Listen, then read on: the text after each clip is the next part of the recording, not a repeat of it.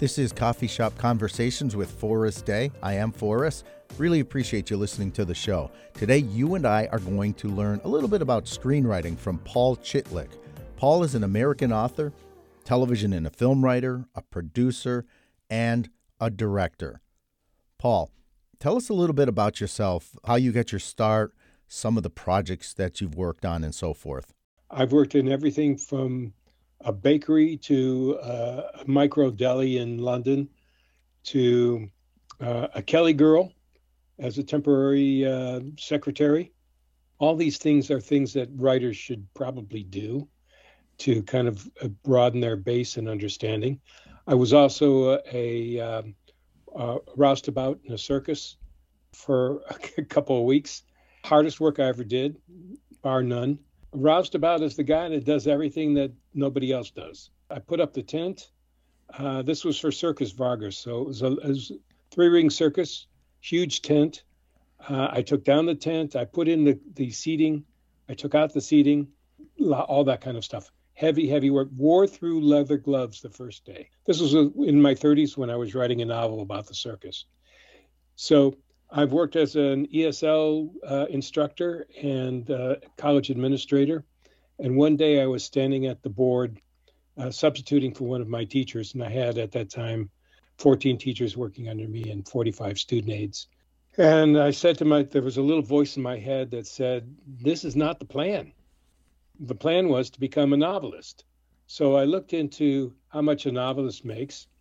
And it was an average in this whole country of $850 a year. And that takes into account the guys that make millions and the guys that make nothing. So you can tell it's a pretty low paying job. And at that time, I was making pretty good money and had a couple of cars and a nice apartment in Hollywood. So I decided to look into screenwriting. Took a couple of courses at UCLA Extension and decided to quit my job after saving up for 6 months and figuring I would have 6 months worth of support. And took me only 2 years to make a living as a screenwriter after that. But then I made a living for the next 20 some odd years as a screenwriter. And then one day my girlfriend at the time, this was after my first divorce. I've only had one, I should say. It was after my divorce. My girlfriend at the time, who was also a screenwriter, she wrote 1 hour dramas. And she called me up and said, a friend of mine teaches at UCLA professional program. He wants me to teach in that program because he's going to go run a show in Montreal. But I don't know how to write a feature film. Can you do that? And I said, well, yeah, sure. I've written several feature films. So I got recruited to work at UCLA. And from there, I worked in all their programs. They have 3 screenwriting programs. One is their extension. The other is their professional program in screenwriting. And the third is their MFA in screenwriting. So I've taught in all 3 programs. And I did that for a couple of years. And then I got recruited to teach at Loyola Marymount University, teaching comedy writing. And I was teaching at both universities at the same time for, a couple of years. And then I got offered a full-time position at LMU. So I've taught for 20 years, but I've also written everything that there is to write in television. Reality shows, commercials, MOWs, comedy shows, 1 hour dramas, 1 hour comedies, things like Real Stories of the Highway Patrol, which is not necessarily your greatest stuff. Sex with Cindy Crawford, which I always think is a great title, but it wasn't that great of work. I mean, it was about opening up the discussion of sex with teenagers. That was her job at that particular time. And since then, I've also done workshops around the world and taught in universities and film schools around the world, including Cuba, Mexico, Venezuela, Chile, Australia, France, Spain, and Italy. So I've been a busy boy. And I just got back yesterday from Phoenix, where I gave a presentation on rewriting for the Phoenix Screenwriters Association. So I'm a busy guy. In addition to, I've written 2 books on screenwriting. One is called Rewrite, and the other is called 39 Steps to Better Screenwriting. So both are available at mwp.com and amazon.com. The Rewrite has just been re-released as a second edition. Correct. So it now encompasses television, short films, and just about anything that is out there today. The methods of screenwriting apply to all the different genres. How young were you when you realized you wanted to write? Now, I know you wanted to be a novelist in the beginning, but was this something even as a kid you wanted to do? No, well, I did it as a kid, unthinkingly. When I was in sixth grade, I think is my first writing. We had a project on the early days of man. So I wrote a play to present to the class on how cavemen lived. No idea really how cavemen lived, but I wrote a play, and I recruited some students in the class to participate. So I was about 11 years old at that time, but I didn't really think about writing as a career till I was in my last year of college. And I thought, my dad asked me, "What do you want to do when you graduate from college?" Because he was looking forward to me making a living and getting off of his payroll. And so I said, well, I think I want to be a novelist professor, or professor novelist, whatever you call it.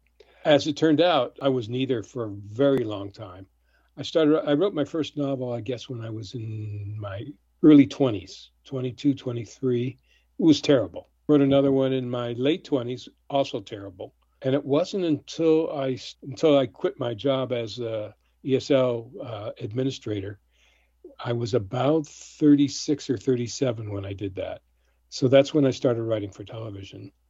And I wrote for television through my late 30s and into my early 50s. And then again, in my 60s, I did a film at LMU. They provided instructors with a soundstage and all the equipment that we needed, and we could recruit students to work on the film. So I recruited not only students, but I recruited the head of the cinematography department to be my cinematographer, the head of the sound department to be my sound man. And I used all the resources that were available at the university to produce a film called The Wedding Dress. It was available on Amazon Prime, and I'm working right now to get it available on other streamers. Did you write that one? I wrote, produced, and directed. So I was a busy guy. And we had originally budgeted for a 12-day shoot. But when my star called me the week before we were supposed to start, she said, I got another job that pays, but I can only work 9 days. So we shot a feature film in 9 days. Yeah, it was kind of crazy. You write a book about that one, too. Yeah, you could. We shot it usually using at least 2 cameras, sometimes 3 cameras at the same time. Yep. So that cuts down the amount of setups that you have to do. It takes longer to set it up for 3 cameras, but once you do, you can get all your coverage at one time. I'd imagine setting up for your lighting and your audio must have been a little bit more of a challenge doing that. It is exactly that. But fortunately, I had people, the person that was the main grip was a very, very well experienced cinematographer. The cinematographer was the head of the department. They worked together and have worked together before and since. So they knew what they were doing, and it made it a lot easier to film. And we had people that were operating the cameras that were the best in the school in camera operation. And I brought down an art director that I knew, well, I've known since college, who was an art director at a public station up in San Francisco. So he was my production designer. And I had all kinds of other people that I recruited to be in the film. We used furniture from the school. We used furniture from my home, all kinds of things. My wife, when she first saw the film, said, wait a minute. Where did that come from? We have one just like that. And I said, that is the one we have. Yeah. And I distinctly remember telling you not to take that one. Oh, that's cool. Well, that's just using your resources, looking around at resources that you may have, and they're out there. Yeah. This is something I tell my students, or I used to tell my students, was to get your foot into the door of making films, make a film. And you can do it on an iPhone if you have to, or you can do it on a very small camera that you rent or buy. You have more resources than you think you have, just like you were saying. Make a short film, make it 15 minutes. Don't make it a longer film than that, because for the competitions and the film festivals, that's what they like, 15 to 18 minutes. And use all the resources you possibly can. Film it, if possible, in your own house, and you can make it look well decorated. You can use several rooms in the house, whatever you need to do, and just have 2 or 3 characters at the most, and write a story that fits in that small world, and make it interesting and different. And you can do it for $500. About anybody can afford that. To go to your point about take what's around you, and we shot one in my backyard. My wife grows a lot of flowers, and we got a little bench and made it look like they were in a park. When I watch it, I'm like, that's our yard. It looks like a park. So with just a little creativity and kind of framing with your hands, just seeing what you're going to see, exactly. I think you can really do a lot. That's some great advice, Paul. I'm glad other people see that too. I appreciate that. Yeah, filmmaking can be very tough, but it doesn't have to be. Mm-hmm. And if you plan well and you use resources that you already have, you can make it on a budget, and you can do something that's extraordinary just in 15 minutes. And I think that's the way to go. A lot of television, people think television is long. Half-hour television is really only 22 minutes and 30 seconds. So if you do that, if you make a film that's 18 minutes, that's perfectly reasonable, and you can tell a story in that. If you have more resources and more time, and you can recruit more actors, you can make a feature film for under $100,000, a lot under $100,000 if necessary. And I wouldn't recommend using an iPhone, but you certainly can. And there have been several films that were successful using an iPhone. I do believe Steven Soderbergh made a film with an iPhone. I can't remember the title right now, but he's one of the best directors and cinematographers there is, and he did it all on a phone. That's an amazing. There was one a couple of years ago that came out that was shot on an Florida. iPhone. Yeah, and they rode a bike as a dolly, and they did all of that. Exactly. Used what they had and shot it really cheap. Well, I have friends who want the best camera, the best this, but how many times you go to a movie and ask yourself, know what kind of camera it was? You don't. If you're in a good story, you don't care what the camera is.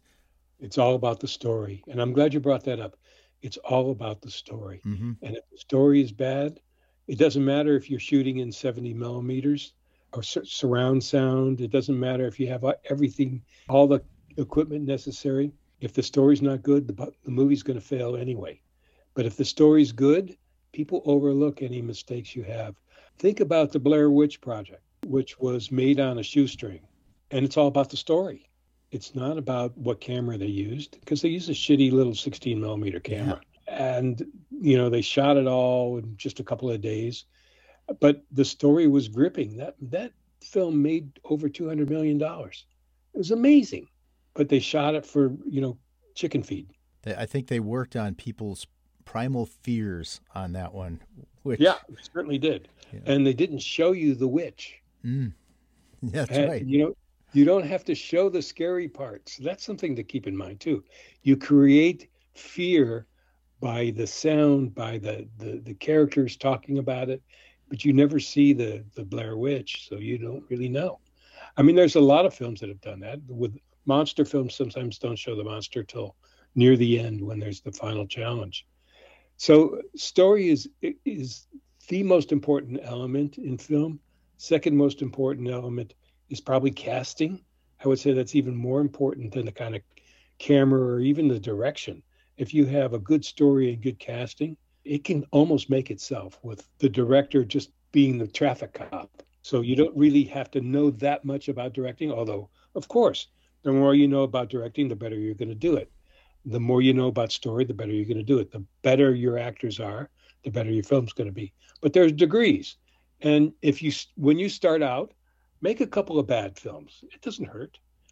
Find your way through, and then you can look at the film and say, oh, I did that wrong, but I did that right.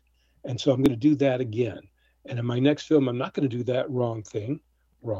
I'm going to do it right, now that I see how it worked out. So practice makes perfect in just about every endeavor you do. And certainly in film, the more you do it, the better you're going to be. So if you make several short films, eventually you'll be able to make a long film and you'll be able to understand, well, I can put the camera here, I can put the camera there, and I can let the actors act. I don't have to tell them everything to do. They can act. I don't have to tell the set designer everything he has to do or she has to do. They can do that as long as my script is clear. And so it always starts with a script. And everybody knows that now because we just settled the Writers Guild strike that went on for, 146 days, I believe it was, something like that. Yep. And shut down Hollywood because you can't make a film with 100 blank pages. They have to have writing on them. That's my pitch for writers. That's our timestamp for this interview is today, right? Today the strike ended. Correct. So that's that was good news. That's good news for all the writers out there. Who is a writer that has inspired you? Well, a lot of writers inspired me, but I would say my favorite writer is Aaron Sorkin. He knows how to write dialogue and conflict in scenes where you wouldn't believe that there would be conflict in a scene. He knows how to do exposition in a way that is interesting. If you watch an old episode of West Wing, for example, you'll see two people walking. This is his signature. Two people walking down the corridor talking. Now, they're doing exposition all over the place, but with conflict. So that's what gives the scene its charge, is conflict. And if you don't have it, you don't have a scene. But usually when you're doing exposition, it's very hard to get the conflict. But he knows how to do that every time. And he knows he writes from a point of view of, I'm looking for the word here, benevolence. He wants people to understand things and to feel things and to be better people from watching his work. That is a hero of mine. William Goldman is also another hero of mine, and his work is fantastic. And he was also a novelist. So as a novelist and a screenwriter, that's what I aspire to be. I do write novels, and you can get those again on Amazon.com. But I think that if you have some writers that have the skill and the intelligence and the benevolence, because writers want to change the world. I think that's what they want to do. When you write something, you want to entertain people, but you want to change them in a way, and you want them to be better people. At least that's what I think a good writer does. Everything that you write has a message, even though you don't write because it has a message. You write to entertain people, but you need to have something in the core that's meaningful for people to really walk out of your film and say, yeah, okay, I get it. I need to think about that. I mean, here's two films that we just saw recently, and these have been highly successful films, Barbie and Oppenheimer. All right, both of those films, completely different kinds of film, completely different kinds of filmmaking, completely different kinds of directors. Both had major messages embedded in both of those films that lent weight to the films. I mean, Barbie is very fluffy and very visually incredibly good, but there are messages in it. Oppenheimer was a long film, and usually long films can be boring, but it wasn't boring. It was very engaging, and there's a message there. There's a message in both those films. I'm not going to say what it is, but there are many messages in each of those films. But the idea is writers are the people that start everything for a film. And if the writer is not schooled in how to write a film, it's probably not going to turn out well. So a writer has to think about it and has to construct it and has to follow through and has to have meaning in the film for it to really affect its audience. Even something like, we mentioned Blair Witch before, even something like Blair Witch has meaning. You can think of any good film will have meaning. Bad films don't necessarily have meaning, and that's the problem. That's why they're bad films. They don't have meaning. They don't have structure sometimes. They don't have good actors. They don't have good directors, whatever. But the basic element in the film is the writing. And if you don't have that, you don't have it. The movie Billy Bob Thornton wrote, the name is escaping me right now, I know the one you mean. He talks like this, you know. Yeah, I yeah, like the way you talk. yeah. I love the story in that it's probably not similar to Of Mice and Men, but it reminds me of Mice and Men. He's not real bright, but he can be destructive to do what he thinks is the right thing. I think that's some brilliant writing. Another movie that I think has some of the best writing is My Cousin Vinny. It's funny you mentioned that. It's just I tight. love that film.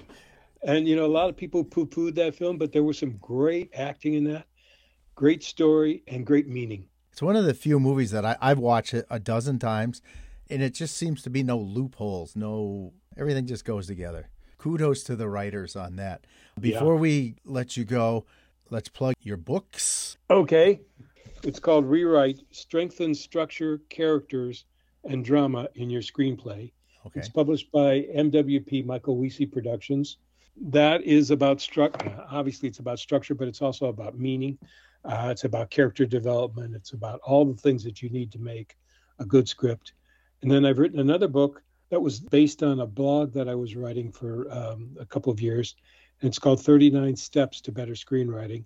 That's available as a Kindle on Amazon.com. And it's also published by MWP, Michael Weesey Productions. You can go to MWP.com to get it. That is very short essays on film and television that will help you focus on certain things, certain elements that are not in my other book.